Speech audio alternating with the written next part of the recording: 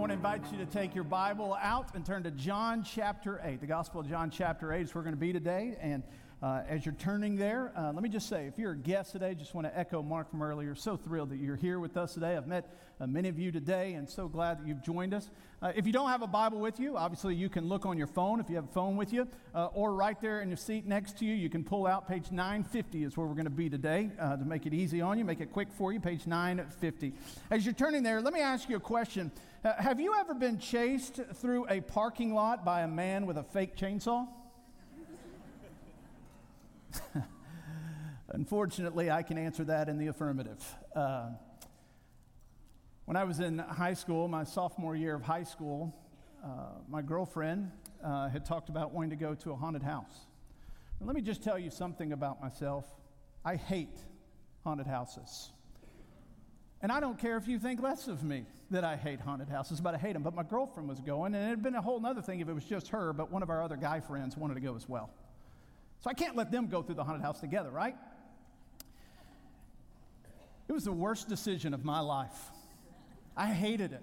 From the moment I stepped in, I hated it. Room by room, just being more and more terrified, feeling like there is nowhere I can go to escape this. Until at one point, we got to a certain spot where I could see some light. And what I'd experienced over time was that there was no light really to be found in this place. But when I saw light, I began to yell, "Go, go, go," and I began to run faster than I've ever run in my life. So fast that the guy at the end holding a chainsaw, waiting for people to come by to scare them, we surprised him. Because most people aren't running with everything that they have, and I think it backfired on me. Because I think it upset him that he didn't get to scare me, that he thought, I'm not just going to go to the end of the haunted house, I'm going to chase this fool all the way to his car. And he did. I've never been back. And never will. But you see, that moment when I began to pick up my pace, it all happened because I saw some light. And I knew that after that experience where no light was to be found, there was something that was drawing me to that light. Honestly, I didn't care if my girlfriend was coming or not. That other guy could take care of her. I was getting out. You see, we're all drawn to the light. We know in some of our earliest years, we're drawn to the light. They're going to bed and fearful of what's under the bed. We ask mom or dad or aunt or uncle or grandma or grandpa, hey, can you turn the light on in the closet and leave the door cracked? But it's not just at an early age. We're drawn to light even as adults. The World Economic Forum this year, they released that in 2023, for the first time ever, there are more cell phones on the earth than people. And in fact, many of us know people that may have more than one cell phone for business issues, but they say that right now that over 5.4 billion people have a personal cell phone. Now, if we just guessed that maybe half of those would have a flashlight with them, that means that almost 3 billion people in the world are walking around with a flashlight handy at any moment. Gives a whole new meaning to the question, do you have a light? Thank you, one person got that. You get church member of the day, whoever you were over there, all right? Right, we want light. We don't know why we might need it, but we want it, and it comes in handy from time to time, doesn't it, right? We're drawn to the light. But what you recognize and what we're going to navigate today through looking at John chapter 8 is that I believe for all of us, we are drawn to a deeper light. A light that isn't just visual, but more importantly, a light that is spiritual, that points us to something that can rescue us from the darkness that we walk in. For some of you today, this is a very timely word. Because although you might not have used the word darkness to describe the season of life that you're walking in, it resonates today, doesn't it? The darkness of your guilt, the darkness of your shame, the darkness of your decision making, the darkness of the unsureness of life and which way to go and what is life supposed to be about, right? And as you hear that word today, you recognize, yeah, that makes sense. I feel like there's darkness in my life. Today we're going to turn our attention to John chapter 8, where Jesus is going to make the second of his 7 I am statements that the Apostle John records in the Gospel of John. And if you've been with us, you know that this series is called His Words and His Ways, where we're walking through this eyewitness account of John and what he is saying and revealing about Jesus by looking at what Jesus did and what Jesus said. And so today we turn, and I want to invite you to go ahead and stand with me as we honor the reading of God's Word. We're going to read verse 12 down through verse 20. It says, Jesus spoke to them again. I am the light of the world. Anyone who follows me will never walk in darkness, but will have the light of life. So the Pharisee said to him, you're testifying about yourself. Your testimony is not valid. Even if I testify about myself, Jesus replied, my testimony is true because I know where I came from and where I'm going. But you don't know where I've come from or where I'm going. You judge by human standards. I judge no one. And if I do judge, my judgment is true because it is not I alone who judge, but I and the Father who sent me. Even in your law, it is written that the testimony of two witnesses is true. I am the one who testifies about myself, and the Father who sent me testifies about me. Then they ask him, where is your Father? You know neither me nor my Father, Jesus answered. If you knew me, you would also know my Father. He spoke these words by the treasury while teaching in the temple. But no one sees him because his hour had not yet come. Let's pray together. Jesus, we pray that in this time that you are exalted. And so, Lord, we want to understand with all that we are today the truth about who you are. And then in recognizing who you are, it stirs in us a desire not just to say that we exalt you, but to live a life that exalts you. And so, Spirit of God, would you reveal the darkness in our hearts today? And would you reveal the hope and the freedom that can come with the light of the gospel of Jesus Christ? And would you embolden us today to step into the light? God, would you work for your glory and our good? In Jesus' name, amen. You may be seated. May God bless the reading of his word. Today, as we look at John chapter 8, we're going to see that the light of the world delivers us into true life. The light of the world delivers us into true life. Now, full disclosure, we're going to spend most of our time today just in verse 12. In verse 13, down through verse 19, you're seeing this interaction of Jesus with the spiritual leaders of Israel, the Pharisees.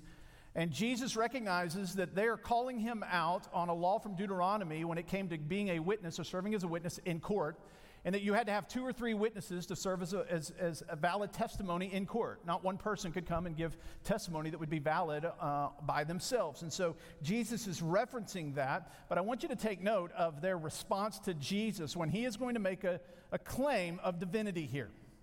To say, I am the light of the world is a claim of divinity, and they would have understood that to be the case. And their response was going to be one of a technicality.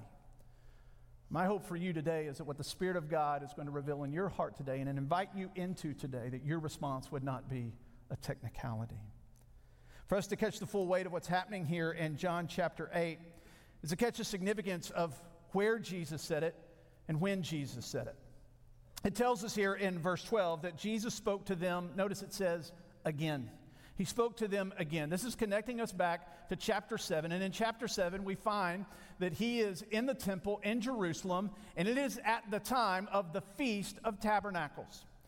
If you remember that in the Old Testament, God set up these feasts for his people Israel as moments for them to remember what God had done and to realign their hearts to his faithfulness, to his provision, and to his love. And in the Feast of Tabernacles, in which we find ourselves here, this was celebrated in the fall. It was 5 days after the Day of Atonement, and where they recognized the sacrifice of sin, right, for the people. In the Feast of the Tabernacles, it was a time to celebrate God's continued provision of their harvest in the fall. But more than that, it was pointing them back to the Old Testament and God's provision for their fathers, for their ancestors, while they were in the wilderness. And so this celebration, every year that they would do, the Feast of Tabernacles, it was a celebration reminding them of their deliverance from the slavery of Egypt, but it was also a reminder that they were not yet in the Promised Land. That there was a Messiah that they were still longing for, a Messiah that they were looking for. And so each night, catch this, this is really special to me. Each night of the Feast of Tabernacles, which would last from one Sabbath to the next, in the court of women. Now, in the court of women, there was an area which was known as the treasury. There were these large boxes. I don't think they had blue buckets by the door, right? But they had these large boxes where people would bring their offerings. And at the Feast of Tabernacles, people would come to Jerusalem and they would do that. They would give an offering. But it tells us in verse 20, notice this, that Jesus is by the treasury, right? So we know that he is in the court of women. So he's in Jerusalem, he's in the temple, and specifically he's in the court of women. And during the Feast of Tabernacles, it was the regular rhythm in celebrating the Feast of Tabernacles that in the court of women, there would be these 4 massive towers that would be put up. Towers so big that for them to do anything at the top of the towers, it would take ladders for them to go up to do. And at the top of these towers, at the top of each of these 4 towers, would be 4 large basins. So you had 16 basins in the court of women. These basins would be filled with oil, and every night during the Feast of Tabernacles, they would be lit. It would provide an incredible light, not just for the court of women, but for the temple in many ways for the entire community. You remember, in this day, it's not like they had street lights all throughout the city. It was a significant showing of light year in, year out during the Feast of Tabernacles. I want you to imagine what this must have looked like for the entire city, to be a glow coming from the court of women. Have you ever driven into a small town on a Friday night during a football game? You know what I'm talking about, don't you? You recognize how it's not just a location of that football field, but it's almost as if the glow covers that small town. And so it's in this setting. It could be that Jesus is standing there with these candelabras aglow lighting up the whole city. It could be that it's during the day where there is no light. But the significance of what Jesus says here, that I am the light of the world, it comes with a lot of weight. It's a very loaded statement for him to make. I want to give you several things today, several observations for us of what it means that Jesus is the light of the world and the difference that it makes for us. Again, I've told you from the very beginning, it is a claim of divinity. He is saying beyond a shadow of a doubt, I am the Messiah. I have come from God and I am God. And that reality made all the difference for them, and I believe it makes all the difference for us today. Let me give you several reasons why the light of the world makes all the difference. Number one, the light of the world reveals all reality. The light of the world reveals all reality. Right? When we look at the Old Testament, we find that God is often referred to as light, as the light. So for Jesus to say, I'm the light of the world, he's connecting himself with the Father, and we recognize that the light of God's existence, it reveals what's behind reality. It reveals reality. I've always appreciated C.S. Lewis, his statement, which, interesting, his background was an atheist who came to faith in Christ, but after coming to Christ, he said this, I believe in Christianity as I believe that the sun has risen. Not only because I see the sun, but because by the sun I see everything else. He said the Christian faith, I believe it not just because of the tenets of the Christian faith, but it is the Christian faith that reveals reality. It reveals all that is around us. You say, Michael, how is that so? Well, let me just give you a couple. I think the light of the world reveals reality about creation. If you talk to someone who's not a believer, who believes more in a materialistic, humanistic worldview, they may say, well, that this world, this is just a matter of random chance through millions of years of progress, and this is what it's come to. You understand that in that worldview, your life and everything in this world, it's just a series of random chance, and that creates a significant issue, not only for the purpose of this life, But it creates a significant issue when we speak of the dignity of every human person. Do we really have dignity if we're all just a series of chance? However, God's word says that it was God, the light of the world, who spoke all of this into existence, the power of his word. It not only answers the question for how we get here, but it gives true meaning to humanity. It gives a foundation for love. It gives a real purpose for life on this earth. The light of the world reveals reality about objective moral truth. How do we determine what is good and what is evil? If what is good to me is evil to you, and what is evil to you is good to me, how do we decide who's right? What objectively is right and wrong? In my belief, there's only one sufficient answer for this. There's someone outside of creation that is fully good and gives the foundation for moral good and evil. To me, it's the only answer for why an objective good and evil exists. In fact, in 1 John, the Apostle John, one of his later letters, in 1 John chapter 1, verse 5, he writes this: "This is the message that we have heard from him and declare to you, that God is light, and there is absolutely no darkness in him." It's speaking to the character of God. This is an important verse, right? God reveals by the light that he is the light. He has revealed to us that he is the light. He is the essence of all that is good, and there is absolutely no darkness in him. That means that if it aligns with God's character, it is good, and if it doesn't, then it is not. This is a source for objective morality. Paul even references this in Romans 2, that the Gentiles, even though they don't have the law, they know what is right and wrong. There's an evidence there, I think, of that. I think the light of the world also reveals a final source for justice for the evil in this world. Right? We see evil that is done, and there's part of us that longs that justice would come when evil happens, and at times in this world it feels like that doesn't happen. Even with the tragic shooting that happened in Maine this week, but although the shooter is dead, there's still, I think, part of all of us that think, man, it just feels like justice wasn't done. But we recognize that God's word reveals that there is a day that is coming when all evil will be judged for good. You see, the light of the world reveals a lot about what's out there. But most importantly, I believe the light of the world reveals about what's in here. I believe that the reality of God in his existence, it reveals for us the answers to the question that we all ask: who are we and what are we here for? It answers the question, what does this life have for me? Ecclesiastes chapter 3, verse 11, it tells us that God has set eternity in the hearts of men. What does that mean? It means that we are more than just physical beings.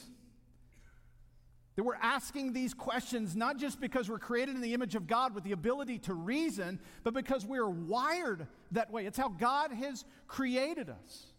And so we understand that unlike the materialistic hedonist who believes only in the pleasure of this world, that because of the light that reveals reality, we can know that we are spiritual beings created for another world. And this light reveals something about us as spiritual beings. God's word says it, but our lives confirm it. That although he is the light and the light of the world, we are not. And when we begin to look at our lives, what we find in our disobedience, in our lying, and in our lusting, in our greed, and in our pride, we find darkness in our hearts. If I were to ask you today, when you go home, I need you to clean your room, what would that mean to you? For some of you, it'd mean, I need to get my dirty clothes off the floor and in the laundry basket. Now, some of you OCD people in here, you're like, what uncivilized apes would do such a thing? We're praying for you, all right? Would we say that your room's clean because the clothes have been picked up off the floor? Some of you are like, I hope, right? But what if we pick up the clothes and then we vacuum? Is that sufficient? To me, like we're getting there. What if we make the bed? What if we clean up the top of our dresser? Right, students, I'm really sorry if you have to go home and clean your room today, all right? But, right, you would just keep working and working and working, and we could keep going, and you would spend hours in there, and then someone walks in, and they take a flashlight, and they pull up the blinds, and they look at your windowsill, and they shine that light down on the windowsill, and what do they see? Dust. Is your room clean? You see, the reality is light reveals. And what the purity of God and His holiness reveals about you and I is we got a lot of dust. And the Bible says that dust, it separates us from God. It separates us from Him. But I want to tell you there's hope today. You see, in the Old Testament, they looked to God as light. In fact, in Psalm 27:1, David would say, "The Lord is my light and my salvation. Whom should I fear? The Lord is the stronghold of my life. Whom should I dread?" David would look to the heavens for salvation. He would look to the light for hope and protection and peace. But what God knows about you and I is that this dust issue in our life called sin,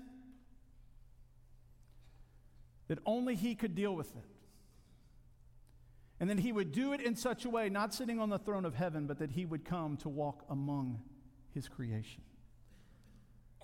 In fact, in the prologue of John's Gospel, in chapter 1, verse 9, John said this, "The true light that gives light to everyone was coming into the world." So God is light. There's a recognition that His creation, because of our disobedience, we are in darkness. But the God in His love for you, the God who is light, the true light, was coming into the world. And so light reveals reality. And in that revelation, what it reveals about you and I is that we have a deep need for light. But the great news for us today is that the light of the world delivers us from darkness. The light of the world delivers us from darkness. Now, I need a volunteer for this part of my message. Can I get a volunteer? Somebody? Somebody? Bobby Reynolds. Thank you, man. Come on up here, Bobby. Come on, Bobby. See, was your hand up? I'm not sure. Come on, Bobby. My man, Bobby. That was so generous for you to think about volunteering and that I knew that. Did you think about volunteering? Nope. All right. Perfect. We're going to play a little game, Bobby. Okay? Little game here. All right? Some of you played this game before. Here's what I need you to do. All right? I'm not going to do a magic trick. All right? Are you a good artist? Nope. Nope? Good. Perfect guy. All right? Here's what's going to happen. All right? There's a sheet right there with a marker. Don't write on my table. All right? We're going to put an image up on the screen. I'm going to draw that image on your back. Are you okay with me touching your back? Yeah. If you said no, it was going to be really hard to do this. All right? I'm going to draw the image on your back. As I'm drawing the image with your eyes closed, you're just going to draw it on this sheet of paper. Sound simple? Yeah. Got it? All right. Hop up here. All right? Now, just to give you a hint, we're going to start with a word. We'll do a word first. Then we'll do a shape. Then we're going to do a picture. All right? Word, shape, picture. Okay. All right? I didn't bring a blindfold because I feel like I can trust you. Yeah. Okay? All right. Here we go. Close your eyes. When you woke up this morning, did you think you'd be standing here? All right, here we go. Eyes closed. Eyes closed. All right, image on the screen. Okay. All right, you ready? Slow down. Give me do it again? Give me start over? Give me start over? Okay.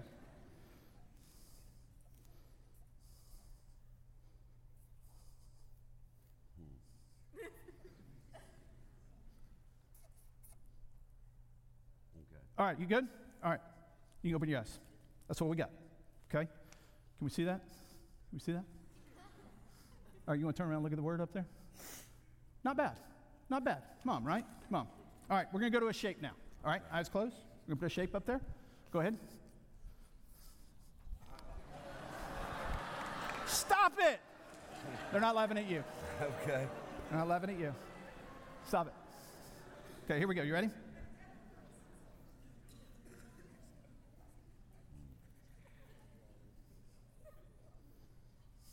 That was a shape.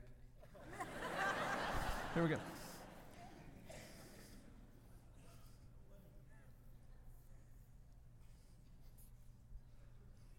This don't feel like a shape. All right, here we go. Good. That's what we got. All right, turn around, get a look. How's that look? How's that look?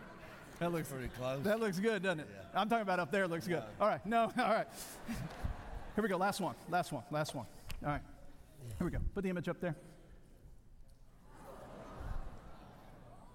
Do you like your chances after hearing their response just now? Yeah.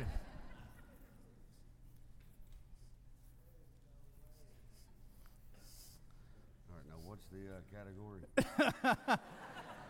I'll give you a hint. Christmas. Okay. All right?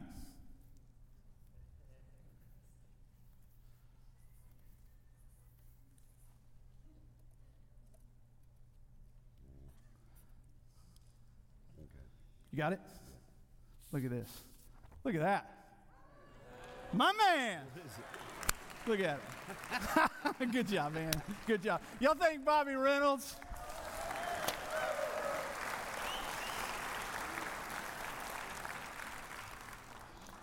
He's going to kill me. Bobby, I promise you, nobody in here had anything to do with that that's related to you. All right? Listen, here's the reality. When we walk in darkness, we're trying to perceive what this life is all about. And we're trying to navigate it the best we can. But the truth is that just like every drawing came out, not looking like the picture, the reality of the darkness that you and I walk in, it leads us to a place, not only are we separated from God, but it leads us to a place when we try to navigate this world in the darkness, we end up in a place we never thought we would be. We find ourselves walking in guilt and shame like we never thought we would experience. You see, darkness is a real problem for us. It's a real problem because we think we can trust our own ability, our own senses, our own experience to navigate this life. But what we don't understand is that because of the darkness of our hearts, because of sin, we are trying to draw out life or navigate life, all while doing it in darkness. But you see, there's a bigger issue. It's not just that we're trying to navigate life in darkness, it's to recognize that there is a God who is light and we have darkness in us, and that creates a real issue.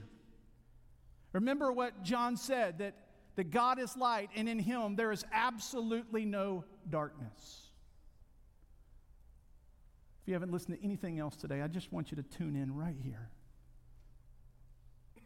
God is light and in him is no darkness. In fact, the Bible says the place where God will dwell forever, there's no darkness there.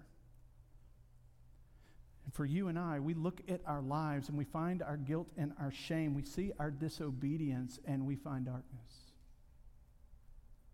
How can I expect that in my darkness, that I can just walk into the presence of a God who is light and in him there is absolutely no darkness? How can I expect that in my darkness that I can desire or believe that one day I'll spend forever in a place where there is no darkness? You see, there's a lot of assumptions that are made, but the truth is there is darkness in us, and there is no darkness in God. And for us to assume that we would bring our darkness into his presence without something healing and bringing light to that darkness, it's a foolish thought. But you see, the true light was coming into the world. Jesus in John 12 would go a little bit further on this idea of light of the world. In John 12:46, he would say this, I have come as light into the world so that everyone who believes in me would not remain in darkness. Here's what Jesus was saying to you today for the one walking in darkness. You don't have to stay there.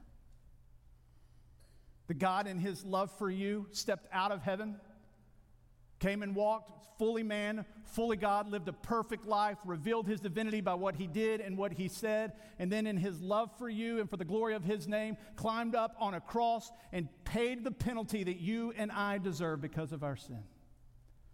The Bible says that he was buried, and 3 days later he rose again over power in the grave, knowing that his sacrifice was sufficient in the eyes of the Father.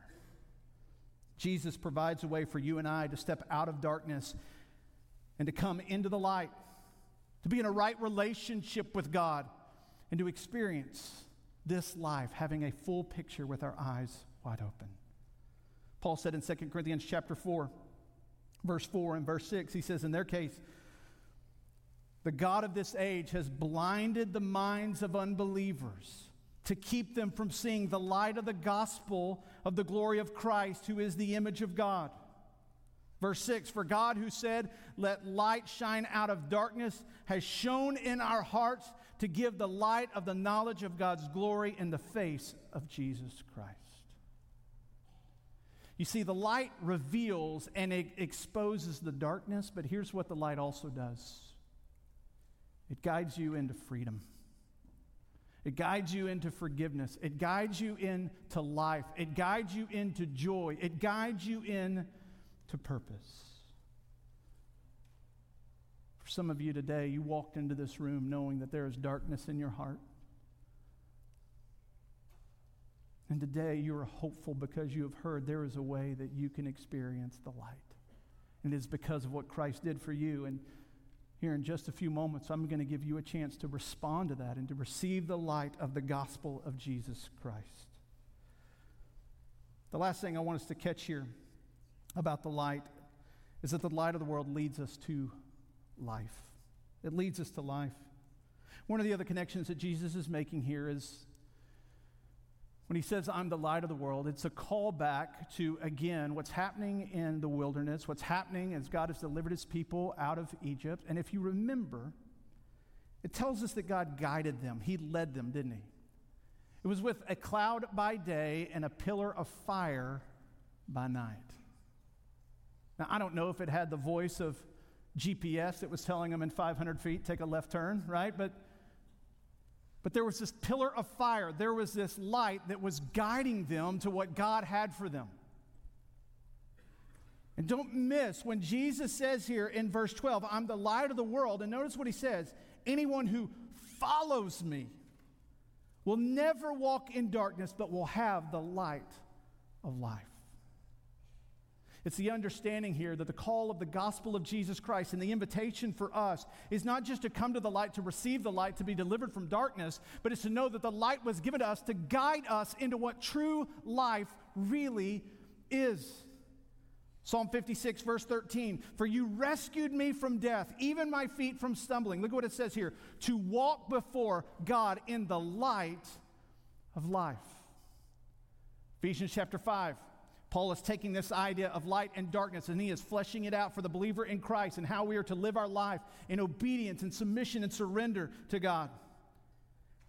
He says in chapter 5, beginning in verse 6, let no one deceive you with empty arguments, for God's wrath is coming on the disobedient because of these things. Therefore, do not become their partners. Listen to what he says. For you were once darkness, but now you are light in the Lord. Walk as children of light. For the fruit of light consists of all goodness, righteousness, and truth, testing what is pleasing to the Lord. Don't participate in the fruitless works of darkness, but instead expose them, for it is shameful even to mention what is done by them in secret. Everything exposed by the light is made visible, for what makes everything visible is light.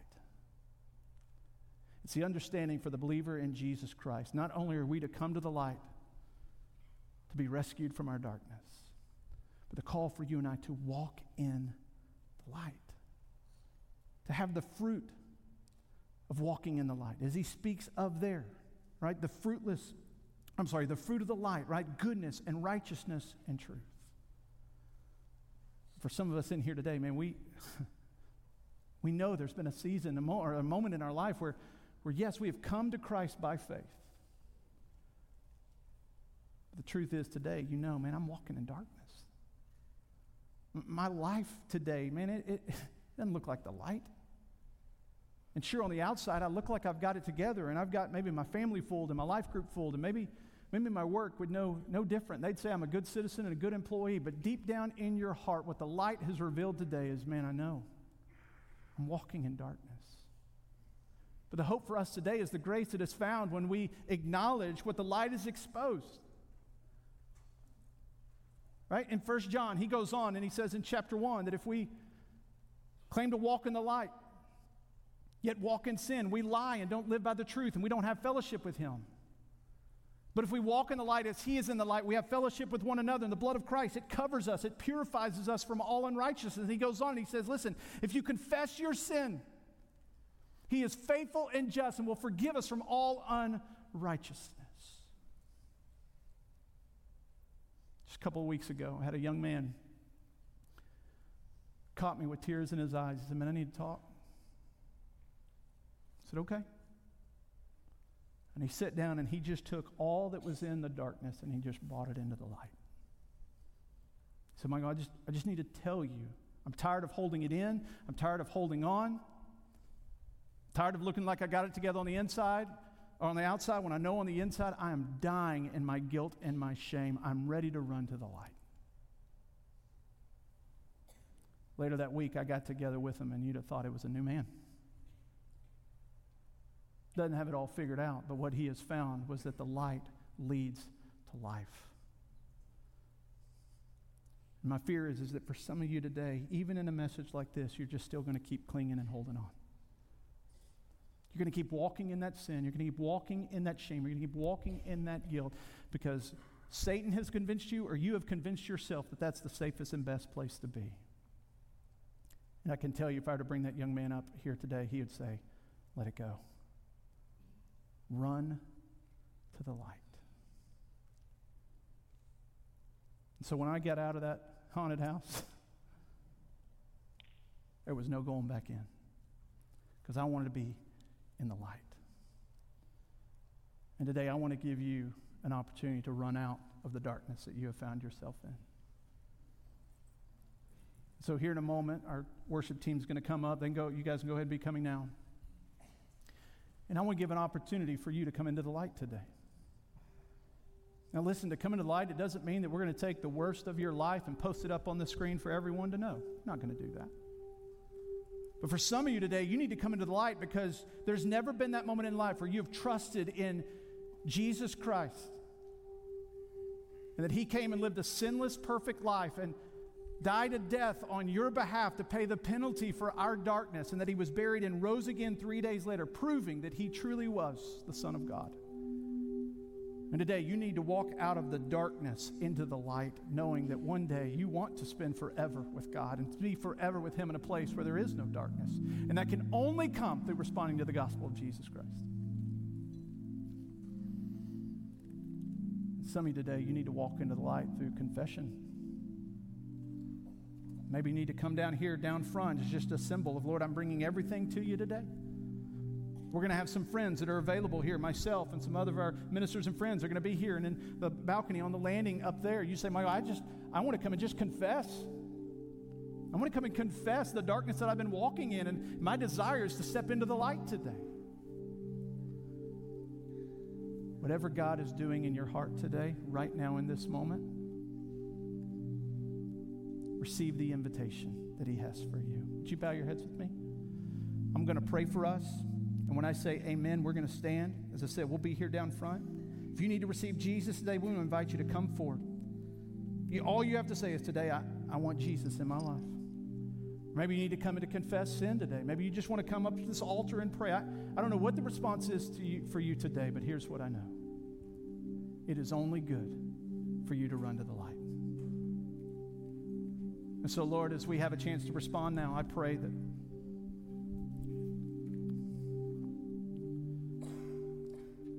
as your light this morning has revealed reality to us,